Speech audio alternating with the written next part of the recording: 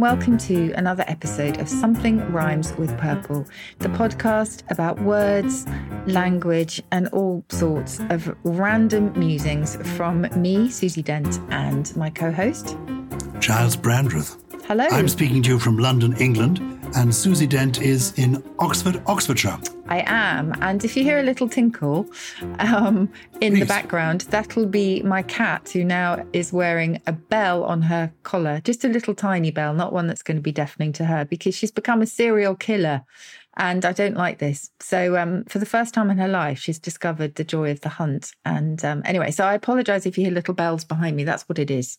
And who has she been hunting?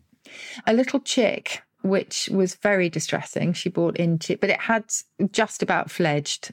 She brought that into the kitchen, Oh, my goodness. which is really horrible. And then a mouse, which looked deader than dead, Giles, dead as a doornail. And then as I went very hesitantly to pick it up and give it a decent burial, it scurried off. So anyway, yeah. This is a bit of a tangent. I said it was random musings from you and me. It isn't so much random musings, because I want to begin with an old riddle. Okay. What's the difference between a cat and a comma? Ah. Do you remember this one? No. Is it because it looks like a tail, but one is going down and the other's going up? No. What's the difference between a cat and a comma? One has its claws at the end of its paws, and one is a pause at the end of a clause. Very good.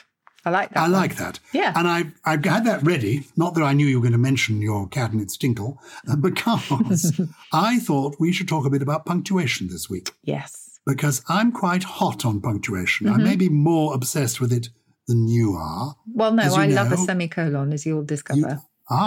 Good. I think punctuation is important. It's obviously important because it helps people understand what you're saying. There are lots of funny examples of headlines or sentences where the punctuation isn't in the right place or it isn't there and people get confused. I did a little book about punctuation called Have You Eaten Grandma? Without the comma, have you eaten grandma? Suggests you might actually have, eaten grandma rather as your cat was attempting to eat the chick. Whereas have you eaten comma grandma means, Nan, have you had your tea yet? So I believe in punctuation. Yes. I don't know how old the word comma is. I know what it does. Well, shall I give you a potted history of punctuation? I'd love. Because it is quite interesting. Yes. Because if you go right back to the ancient Greeks and the ancient Romans, they didn't really see a need for punctuation for quite a while because everything was pretty much orated. It was spoken. And anything that was written down was frustratingly time-consuming to read because the readers had to pick their way through this kind of mass of letters where each word or sentence ended and the next began. There was no structure to it at all, but it wasn't seen as being particularly important because of this kind of oral tradition. But there was a librarian who was in Alexandria, and he decided enough was enough. He had to do loads. He was chief of staff at the city's library, and he had to do loads of reading. So he decided that actually readers and writers should annotate their documents and kind of break up this stream of text with dots. And he had a system of a bottom dot, a middle dot, and a top dot, which corresponded to pauses that you should make of different lengths and that you'd insert between units of speech called the comma, the colon, and the periodos, as they were then. So it's not quite the same. It's not punctuation as we know it today, but he was the first to say, look, enough is enough. We have got to start breaking up this text. But it kind of, in the end, that was sort of jettisoned for a while. And it actually took the popularity of Christianity and the Bible to kind of bring that thought back to the fore, where people thought we really need to be able to understand the Bible. And Christians like to write down their Psalms and their Gospels to spread the word of God. And punctuation came back in. But it's absolutely fascinating. So it's got its roots in ancient texts, but it didn't really become seen as necessary until much, much later. Well, let's begin then with the comma and the semicolon. Okay. We all know, I think, what a full stop does, also called a period in America. From that Greek. I don't know, why do we have a different word from them? We also used to call it period, I'm pretty sure, for a full stop, because to period something as a verb meant to bring to an end or to terminate something. And that goes right back to the 16th century. So it's absolutely logical that that would be used for a full stop. Quite why we went different ways. I guess it's like American and British English all the way down the line. We just wanted to be different. But as you say, they meant pretty much the same thing. I like a sentence that is short, concise, and has a full stop because it adds to the drama. Reader, comma, I married him, full stop. Yeah. Whereas, have you ever tried to read James Joyce's famous novel, Ulysses? I'm afraid I've taken it on holiday about 5 times and it stayed in my suitcase. Yeah. Written in 1922, it's going to take me until 2022 to get beyond, well, actually almost to get beyond the first sentence. Actually, it features a sentence, I think I'm right in remembering this, of 4,391 words before you get to a full stop. What? 4,000 words in one sentence. Yeah. Oh, good grief.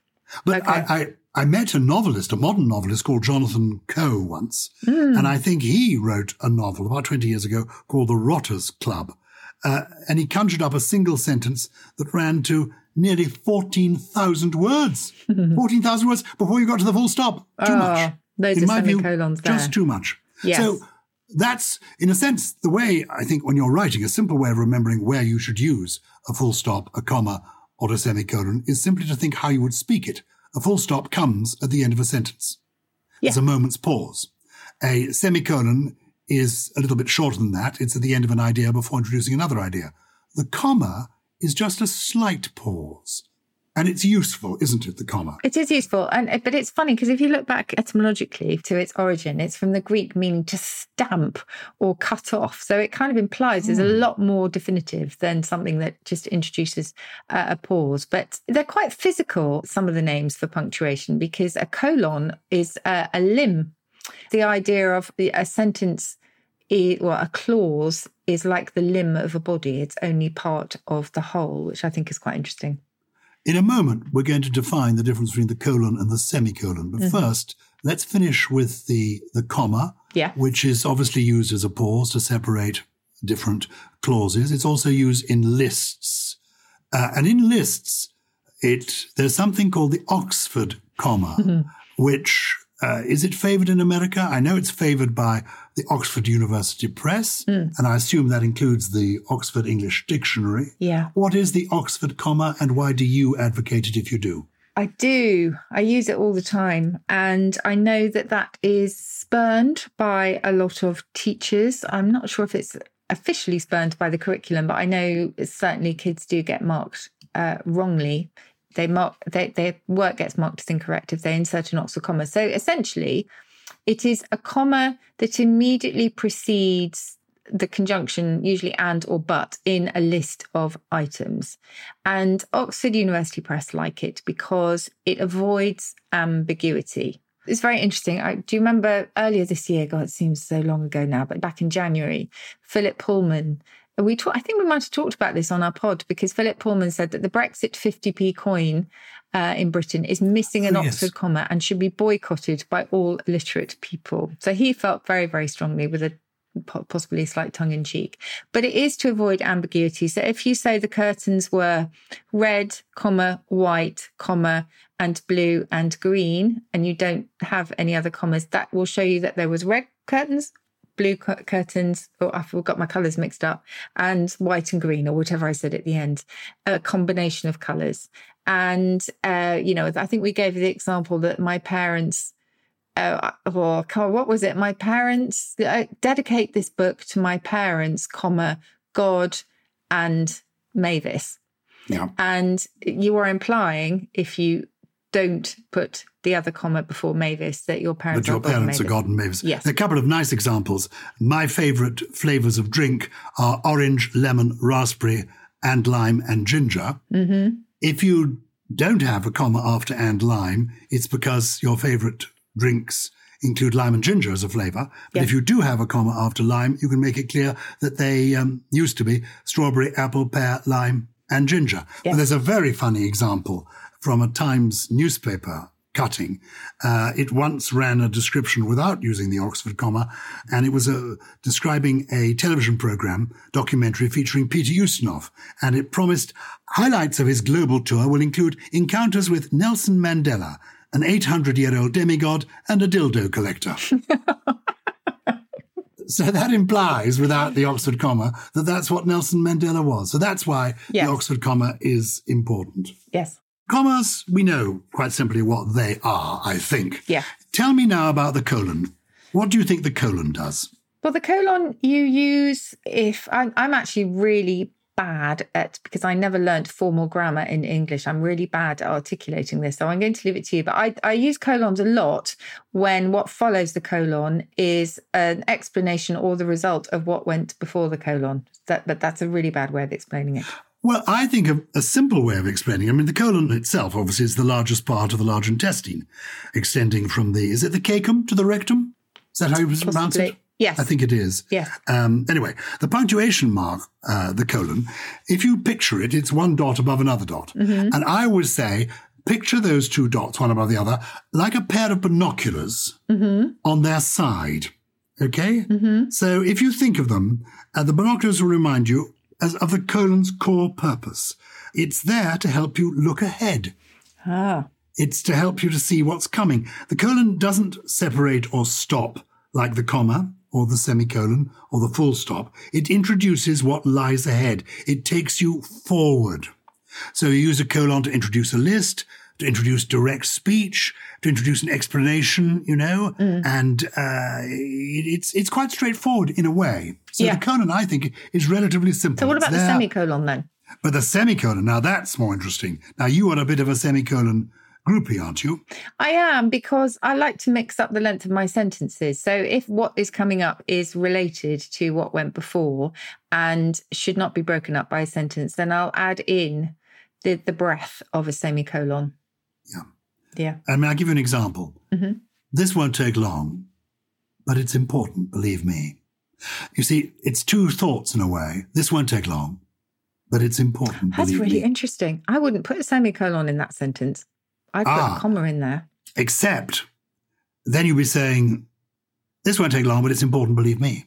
What I'm wanting to do is emphasize, this won't take long, but it's important, comma, believe me. So I'm saying, this won't take long, semicolon, but it's important, comma, believe me. So I use the semicolon as I speak, okay? It's providing a pause that is longer and more significant than a comma and less abrupt and intrusive than a full stop. It keeps the flow, I think. Yeah. Yeah.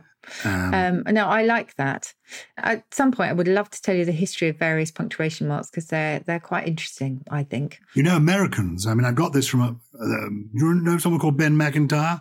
He was the London Times correspondent in New York and Washington, D.C. Mm-hmm. And he wrote a marvelous column about this. And he said Americans have long regarded the semicolon with suspicion. They thought it was genteel, self-conscious, neither one thing nor the other, a sort of punctuation mark with neither the butchness of a full colon nor the flighty promiscuity of the comma. And indeed, writers like Ernest Hemingway, Raymond Chandler, Stephen King, wouldn't be seen dead in a ditch using a semicolon. No, and actually, do you know what? So much of our punctuation is changing, which is quite fascinating. So I think the number of kids these days that would use a semicolon is dwindling fast because what they would use, like adverbs, as we've spoken of in the past, you're no longer well, you're good, and you drive safe, etc. Like the adverb, punctuation marks are changing. They're not going all together, but instead of a semicolon, I think instead of a colon, people will put a dash now. And I think instead of a semicolon, people will probably just put in a full stop. It's definitely changing quite dramatically. It's a subtle instrument, but I like it. I do. Also, it's useful too when you're connecting two phrases, two sentences, where they complement one another. The cat has never been healthier. The vet's bills can be justified. Yes, that one, see what I mean? agree. I like that one. One leads into the other. Yeah. She hates the vet, but the visits undoubtedly do her good. I wouldn't put a semicolon before the buts. You'd put a comma, would you? Yeah. Yeah. Well, interesting. There you are. Well, we can all have we all can have our own styles. That's, we all that's have part of our writing, own isn't it? styles. Yeah. So other punctuation marks. I mean, the dash. You mentioned the dash. There are two types of dash, and I know it's slightly different in America from here. There's the N dash and the M dash. Do you know the difference between the two? Gosh, when I was proofreading, one's bigger than the other. Yeah, the N dash. An N is a measurement, a length. Yes. I remember the word N because it's useful in Scrabble. Yes. And an N, basically, it's the width of an N in a typesetting letter N, and an M is the width of an M in a type letter setting M. What are their different uses then? The different uses are, well, the N dash, it's longer than a hyphen. The M dash is twice the length of an N dash. We can rattle through the N dash pretty swiftly. Essentially, the N dash is used to represent a span or a range of numbers, dates, or time. Oscar Wilde, 1854, N dash 1900. Okay. You get what I'm saying? Got it. The 2021 season, between 20 and 21, it's the short dash. I got you. The longer dash, it's a pause for effect or it's filling in a gap. Yes. That sort of thing. And it's that one that the kids are using these days. Yeah. Yeah. Interesting. So, and also, I think it's quite interesting too, the way punctuation can be subtly used. For example, some people use dashes to enclose an idea. And other people use brackets. So she arrived from Paris, France, for Easter. That's France's information. But if you said she went to Paris, Texas, for Christmas, you'd want to emphasize that. So you'd put it between two dashes. Mm-hmm. You with me? Yes.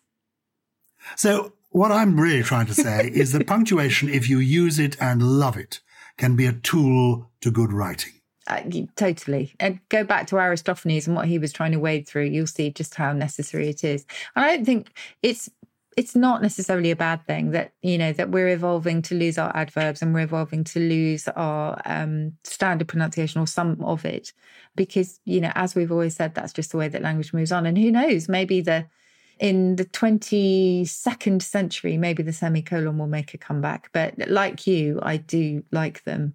But then there's all the other types of punctuation as well, like the sort of @ sign, which has become so popular through social media. What's that called? Is it called an @ sign? The @ sign, yeah, we have no other word for it. It's funny, isn't it? It used to be known as the commercial A when it first appeared on typewriters in the sort of late 19th century, because it was used in accounting and commercial invoices. So if you look right back to when Florentine merchants used to use it, which was, centuries ago, they used it to denote an amphora, which is this terracotta vessel, I guess, that had become used as a unit of measure for wine and whatever was being transported. And then it came to mean at the price of an amphora and then at the price of. But it was Ray Tomlinson, when he was searching for a keyboard character in the, I can't remember, it's probably late 1990s, 80s, that wouldn't get mistaken for anything else. His eyes fell on the @ on his teletype machine and he sent himself an email. So he chose that one really because it wasn't very often used apart from in accounting. And so from that really narrow sphere, he kind of propelled it into what is pretty much the linchpin of modern communication, isn't it? The @ symbol. Don't @ me, all of that. And people now use an ampersand instead of writing out the word and. Is that right? Isn't ampersand that funny 8-looking figure like an 8? Yeah, it's like if you think of M&S, between M and S. I think there are M&S's in across the world now, so hopefully people will know what we're talking about. The shop It's a name. store. It's a store. You will see the ampersand. And why is it called an ampersand? So the ampersand is lovely, actually, because it goes back to, I think, late 18th century when kids were learning their alphabet and they'd hold up these they were called paddle books. So they were these basically arrangements of letters on this big tablet that would have a handle, and they'd hold the handle. The tablet would be covered with this kind of transparent horn of an animal. It was called a horn book, and they would learn their alphabet, have to recite it off by heart again and again. And at the end of their alphabet was the symbol we know today as the ampersand. But they would read it because they would just, they were probably really bored, and they would read it by rote, and it would go, and by itself is and, but they'd say this in Latin, which is per se, am per se and, am per se and, am per se and, am per se and that eventually became heard as ampersand. Wow. Yeah, ampersand. That's amazing. I know. It's interesting. But the symbol itself is based on the Roman shorthand symbol for the Latin et, and. The symbol for an exclamation mark, that line and the dot underneath, what's the origin of that? I love the exclamation mark. Lots of origins as to its theory. You know, it's been called so many different things over the times, like screamers and plings and bangers and all sorts. But the most plausible of all the different theories is that it comes from the Latin io, meaning joy, io, meaning joy. And that was represented by a capital I over a lowercase o. And that's where we think it comes from. The Wanderer is another great one, and also the double prick. So it's had so many different names for it, the exclamation mark. And I always, whenever I talk about exclamation marks, I just say, whatever you do, particularly if you're a kid, but also if you're an adult, do not have a pylon of exclamation marks because you'll just look stupid. Or as Terry Pratchett said, a sure sign of someone who wears his underpants on his head. Oh, yes. It's been called the slammer, the startler, the gasper, the shriek. Yeah. It was known as the bang for a while. It's been called the pling. Yeah. It's marvellous. The admiration mark. The admiration mark? Admiration mark, it was called for a while. Yeah. Oh, I didn't know that. Yeah. I think it was Ben Jonson, who was probably England's greatest punctuator because he even inserted a colon. But that's right. It was the colon that he called the double prick. And he put that between his first and last name. Do you remember? Well, you don't remember because you wouldn't have known. Even you, Giles, who know everybody, you wouldn't have met Ben Jonson. But I think it was he who called it the admiration mark. But I have met members of the royal family. And members of the royal family pepper their correspondence with exclamation marks. No. And it is an inherited characteristic. One of the most fascinating books that anyone can read are the letters of Queen Victoria. She was articulate and amusing, and she wrote some tremendous letters, and several volumes of them have been published. And there's a wonderful letter that she wrote, basically it was a diary, describing her wedding night. We won't go into all the details, but it's full of underlinings and exclamation marks. You'll remember that she married Prince Albert of Saxe-Coburg-Gotha. And clearly he was a bit of a goer and she was a bit of a goer. My dearest, dearest, dear Albert sat on a footstool by my side, and his excessive love and affection gave me feelings of heavenly love and happiness I never could have hoped to have felt before! Exclamation. Such a husband! Exclamation. Bliss beyond belief! Exclamation! Exclamation. It was more than I can express. Oh! Exclamation. Was ever woman so blessed as I am? Exclamation. I never, never spent such an evening. Exclamation. Exclamation. What the fuck? Way Question mark. Many exclamation. Exclamation. Exclamation. Yeah, WTF. Exclamation. Yeah, exactly. Yes. You can overdo it, can't you? Yeah, you definitely and can. That genuinely, I'm quoting from Queen Victoria. People don't realise that she was often amused. And really quite amused. She was a goer. But the point is, if I was encouraging young people to write, I say I overdo the punctuation anyway. I like punctuation, but don't overdo the exclamation marks. No, actually, I save them for special occasions, exclamation marks. Yeah, which is probably quite pedantic in itself. I'm sure there's a happy medium, isn't there? There's a happy medium. I might give you an example after the break of where if you leave out the punctuation, things can go terribly awry. But before that, I want you to show me your new tote bag, because buzz is that you've got. It's arrived. Mine hasn't arrived yet. What's it like? Oh, it's really nice. I should have it right here on Zoom to show you. I've used it quite a lot. What is the origin of tote bag? I have no idea. You tote it about, I suppose. I have no idea. It's something you tote about things. Is it made of tote? This is the something rhymes with purple tote bag, and it's made of beautiful recyclable material, and it's got an amusing word on the side. What is it? Belly timber. Yes, belly timber. It says a bag full of belly timber, which is an old-fashioned word for sustenance for your stomach. But it could be sustenance, because I'm going to use mine to carry books in. It's great, actually. It is really quite capacious. I'm just going to tell you about tote. Please do. To tote something is to carry wheels or convey something. We talk about a gun-toting person, don't we? Definitely do not use our tote bags for guns, but it's genuinely quite cute. Very good. It's cute, and people get hold of it. How do they get hold of it? It's merch at something? Can you remember? Yeah, I'll tell you after the break. I'll look up the address. All of that after the break. Do you ever wonder how celebrities order food? Like, is Sarah Paulson a Diet Coke or a regular Coke girlie? Some peasant Coke? No. Or how does Sofia Vergara order a pizza? No, nothing, no tomatoes. I cannot eat tomatoes. Yes. Are you cool with mushrooms? Not really. If these are the details you need, and I know you do, I have the podcast for you. I'm Jesse Tyler Ferguson, and on my podcast, Dinners on Me, I take some notable friends of mine out to dinners in Los Angeles and New York City. Listen wherever you get your podcasts. That thing was delicious. Welcome back to Something Rhymes with Purple, where we were waxing a bit lyrically about our lovely new tote bags. It's a cool purple tote bag that isn't actually purple in colour, but it's purple in branding, and you can buy it. We promised to give you the website address. It's purple.backstreetmerch.com. purple.backstreetmerch.com. And it's a bag full of belly timber. And what I really wanted to put in the back, Giles, was bags of mystery, because you remember that was Victorian slang for sausages. But that hopefully will be on another one. Good. I'm going to put it in the basket at the back of my trike. I've got a tricycle now, Give me your new pannier. And my pannier. Yes. I've got a pannier for the front and a metal basket at the back. Okay. Now, have you had horn toots or laughs? I've had both. Okay. It's quite exciting. I'm going along mostly quite slowly with one of my grandchildren walking ahead of me with a red flag. But I am loving it. It's a beautiful piece of kit. I've seen a picture. And the idea really is that in this new world, I don't want to be cluttering up public transport if I've got an alternative. I do have an electric car because I've got a Tesla. Yeah. But I thought for short distances, why don't I try using the tricycle? I was going to say, you're not going to be going down the Euston Road, are you? You're not going to be going in the underpass on your trike. I am working up to that. Ooh, By the time I next speak to you, at the moment, I've just been bootling around the side streets going boop, boop. Yeah. And some people have been saying hello.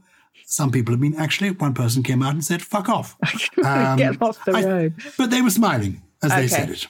So I'm hoping they it's will a bit be like friendly. a tandem, I hope, because if you go out in a tandem, as I have on occasion, all you get is benevolence and people smiling. There's something about it makes you smile. And I imagine a trike's the same sort of thing. Do you know my friend Amy Fuller? No. She is a double Olympian snowboarder. Wow. Mm-hmm. She lives near here and she rides a unicycle. Oh, that's so cool. We are planning to go on a little troll together around Putney. That sounds good. Her leading the way on her unicycle, me following on my tricycle. There's going to be a lot of media interest. You can come and join us on your bicycle. Yes, I'll come on my bike. Be good. Now, are there any other? We're talking punctuation this week, and yes. You and I are punctuation freaks. We love punctuation. We do. Well, I'll tell you what I was thinking about during the break was creative punctuation. So we were saying that, overdoing the exclamation mark is never a good thing. But do you remember there was a band that chose 3 punctuation marks, or was it 4, as its name? And it said it was because that reflected the excitement shared by the band members and their desire to kind of really shake things up. But then it had the dilemma of how on earth do you refer to them? And I remember they said that their name could somehow be interpreted. So you could interpret in any way you wanted to by choosing 3 repetitive sounds. So their own choices were things like pow, wow, wow. And that's how you could refer to them. It was probably as confusing as Prince choosing to call himself a symbol, because it was the artist formerly known as Prince in the end, wasn't it? Because you couldn't possibly call him Symbol. So, yes, it's kind of quite complicated. I mean, the reason that we think punctuation is important is if you don't use it, things are confusing.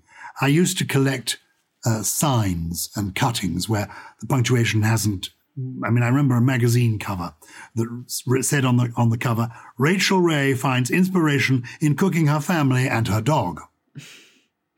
You see, with cooking, commas, her family, cooking, and her family, and yes. there was no punctuation. No, that's mad. I mean, it's completely mad. Yes. There's a bus station nearby. When I noted this down, it said toilets, and then underneath it said only, and then underneath that it said for, and then underneath that it said disabled, and underneath that it said pregnant, and underneath that it said children.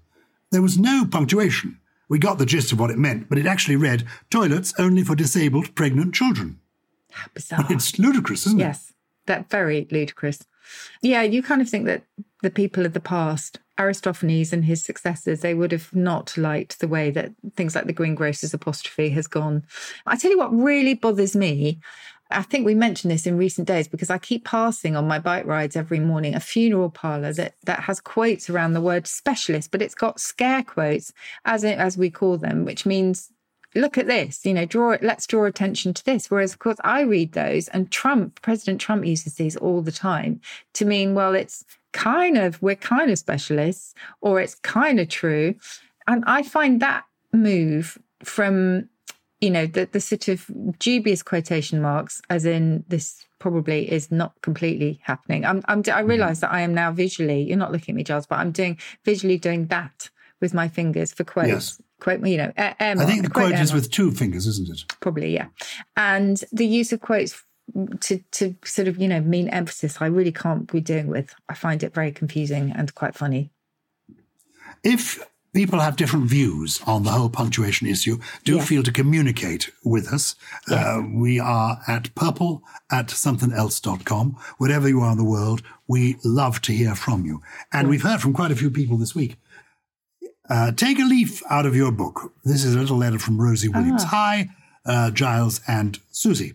I love picking apart language and idioms that usually go by unnoticed in everyday moments. But a conversation with my boyfriend the other day left me with a question mark that I hope you can help me with. Exclamation, she says. He said to me, I'm going to take a leaf out of your book, which got us thinking about where that might come from, more specifically, the leaf part. My best guess was that it originates from the papyrus leaves, which were historically used for writing in Egyptian culture. But my research drew a blank, another exclamation mark.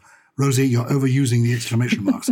Are you able to shed some light on this question mark, correctly used? Yours curiously, comma, correctly used. So I'm giving her 8 out of 10 for punctuation. Oh. There's one or two too many exclamations in her nice email. Poor Rosie. Well, thank you, Rosie. I'm nowhere near as pedantic as Giles, and you are almost spot on. I would say that pages of a book have been called leaves for a very long time, but you're right in terms of looking back to the origin, because paper itself goes back to papyrus, because it was the pithy stem of that plant that was used for paper, just as book is probably from an ancient root meaning the beech tree. So in German, you'll find the same thing. A book is ein Buch, and the beech tree is die Buche. So you'll find exactly the same thing. And a liber, which is the root of library in Latin, was the mark of a tree. And that eventually gave us livre in French. So they're all connected. And biblios in Greek, which gave us the Bible, was also the papyrus plant. So yeah, there's all sorts of connections there with writing. It all goes back to trees and paper, and eventually to the leaves of a book. So taking a leaf out of someone's book just means I'm going to take an example from you. Well done, Rosie Williams. Thank you for communicating. Somebody is in touch from Foy in Cornwall. It's Philippa Morris. Hi, Susie and Giles. No comma after hi, Susie and Giles, but maybe in email speak we don't mind that. Yeah, remember, informality rules in emails, isn't it? Because what we do now is we write as we speak. It's a written-spoken communication hybrid. Can I say I like that, because I'm having to reply to a lot of emails these days. Yeah. TL:(DR). Too long, didn't read. Yeah. I don't want your life story. I want to know what you're after. Yeah. Hi, Giles. Can you do this? Hi, Giles. Whatever it may be. Yeah. Anyway. Oh, gosh. Hi, Susie and Note Giles. to self. Yeah. I have recently read a book called Wedlock, How Georgian Britain's Worst Husband Met His Match, about Mary Eleanor Bowes. This is a distant relative of the late Queen Mother, Elizabeth Bowes Lyon. Mary Eleanor Bowes and her Irish husband, Andrew Robinson Stoney. He at one time became so penniless that the phrase Stoney broke was coined. I wonder if this could be true. So the question is, the phrase Stoney broke. And it was a phrase that people used a lot in Victorian pantomimes. The father of Cinderella, Baron Hardup, mostly in modern pantomimes, was called Baron Stonybroke of Stonybroke Hall in Victorian pantomimes. It was such a common phrase then. What is the origin of Stonybroke? Is it to do with this family? No. You said you like concision. No, nothing to do with that. It's one of those great, stories that's been created to account for something. And the origin, as so often, is much more prosaic. It just uses the idea of a stone for solidity. In other words, if you are on the rocks and you're really, really broke, you are as broke as a stone. There's no two ways about it. You are, your brokenness, your poverty is immovable and solid. So that's a metaphor. There you are. Thank you, Philippa. Maybe you should get in touch with the author of Wedlock, How George and Britain's Worst Husband Met His Match, and put him or her right on that. Oh, there's a nice PS. PS, thank you, Giles, for the tip-off Recall My Agent. This is a TV series I was recommending. It's a comedy drama on Netflix. They've done 3 series. A 4th is in the making. It's in French. It's about a movie agency in Paris. It's completely sensational. Okay. Anyway, Philippa says she loved it and it helped my French. Brilliant. Incidentally, I've only just discovered Silent Witness. Oh. This is what lockdown is doing to me. Season 540 or something. Yeah, absolutely. Oh, God, you've got a long way to go. That's good. I'm doing this show called Celebrity Gogglebox with my friend Maureen Lipman. Yes. And we're being introduced to things we haven't seen before. And we had a bit of The Silent Witness. And I'd never seen it. I thought, oh, this is great. So I've now discovered there are literally hundreds of these episodes. There are. I'm loving it. Can I read you one question? Please. Ruthann Eastwood. Greetings from across the pond. She says, I'm not going to go into the punctuation because it looks good. My son has enjoyed your podcast since the beginning, but it wasn't until he relocated to Hong Kong that I jumped on the bandwagon with him. I live in Waterford, a little village in the Virginia countryside. Anticipating it would be difficult finding ways to stay together, he had a brilliant idea. As we couldn't spend actual time doing things together while he was away, we could listen to your podcast separately and then have something fresh to talk about together. Oh, that's lovely. So Ruthann is saying that at university in LA in the early 70s, she had an English tutor who insisted that there was no such word as orientated. The word should be oriented. And he announced that any pupil using the wrong word would fail his class. And she asked, was he right? Has this changed over time? Is it an English versus American thing? It's really, really interesting, this, because if you look it up in the historical dictionary, Ruthann, you will see that disorient just about has it in terms of dates, but we're talking 50 years in terms of the first records, which is nothing in lexicography. So it's quite possible they emerged at the same time. So we're talking 1655 for disorient and 1704 for disorientate.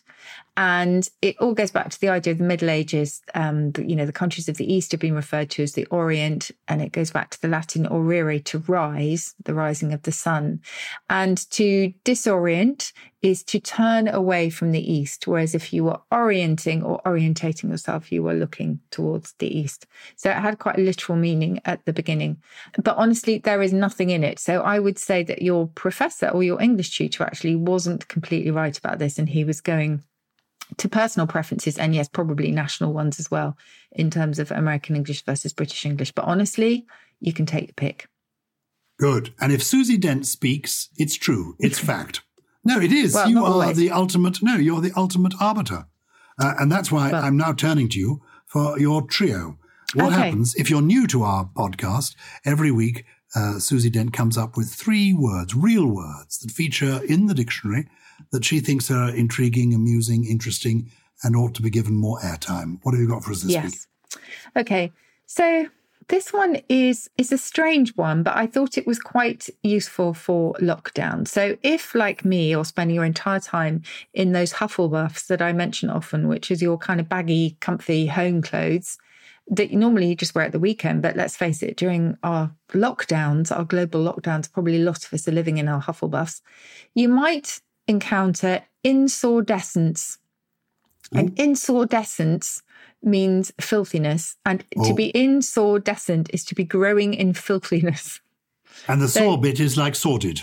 It's exactly. The same origin. Same root. So you might find that applies to your house, hopefully not, or your clothes, or, whatever. But I just thought, certainly kids' bedrooms might be experiencing a bit of insordescence. Like so that's my first one. Mm-hmm. Yes. The other one is, the second one is a misdelight. MIS, delight. And a misdelight, you can probably guess this one. It's pleasure in something wrong. And I would use this, for example, for the occasional habits I have of eating a dessert for breakfast. So if someone has made the most amazing cheesecake, I might possibly have a total misdelight in eating it for breakfast. Oh, I just think it's quite useful for lots of different things. Misdelight. it is. Pleasure in Misdelight. something wrong. So, Oh, that's very good. Oh, my last affair, it was just a misdelight. well, there you go. Perfect. There we are. I Obviously, found you're the not use. speaking personally. And I just like this one again because it's so pithy, and it's a form of a verb that we've lost. And it's leese, Leese. And to leese is to be a loser. So you could say, I really leased this week. I can't wait for the weekend. In other words, I was such a loser this week. I was I such really a leased loser. in that I game. leased. I think that's a very useful It's just word. pithy, isn't it? So yeah. a loser is busy leasing. Yes. Oh, I And leased let's this remember, week. they're not, we may all be losers at points in time, but we won't be permanent losers. So lease is not something, it's not a permanent condition. It just, we all know what it means to lease once in a while. Good. Thank you for boosting our morale with that trio of words. You're welcome. I'm going to end with a poem this week, and I've chosen one that was written a long time ago because one of the joys of great poetry is it stands the test of time. And this is written by John Dryden, who lived more in the 17th century, born 1631, died 1700. And it's a short poem. I'm pleased to see that it includes commas. It includes inverted commas. It includes a semicolon and a colon. This is a man who knew how to use his punctuation. It's called Happy the Man, but I think he means this inclusively. So this could be Happy the Woman as well, but it wouldn't scan quite in the same way. Happy the man. Happy the man, and happy he alone, he who can call today his own. He who, secure within, can say, tomorrow do thy worst, for I have lived today. Be fair or foul, or rain or shine, the joys I have possessed, in spite of fate, are mine. Nor heaven itself upon the past has power, but what has been, and I have had my hour. Oh, And we've had our lovely hour with the Purple People. And if you want to communicate with us, please do. You'll find us purple@somethingelse.com. And let friends know, spread the word, leave a review, get us out there, get us better. yeah, we read all the reviews as well. So thank you very much for those. Something Rhymes with Purple is a Something Else production. It was produced by Lawrence Bassett with additional production from Steve Ackerman, Grace Laker, and the gorgeously bearded Gully. Exclamation mark, exclamation mark, exclamation mark. 10 of them.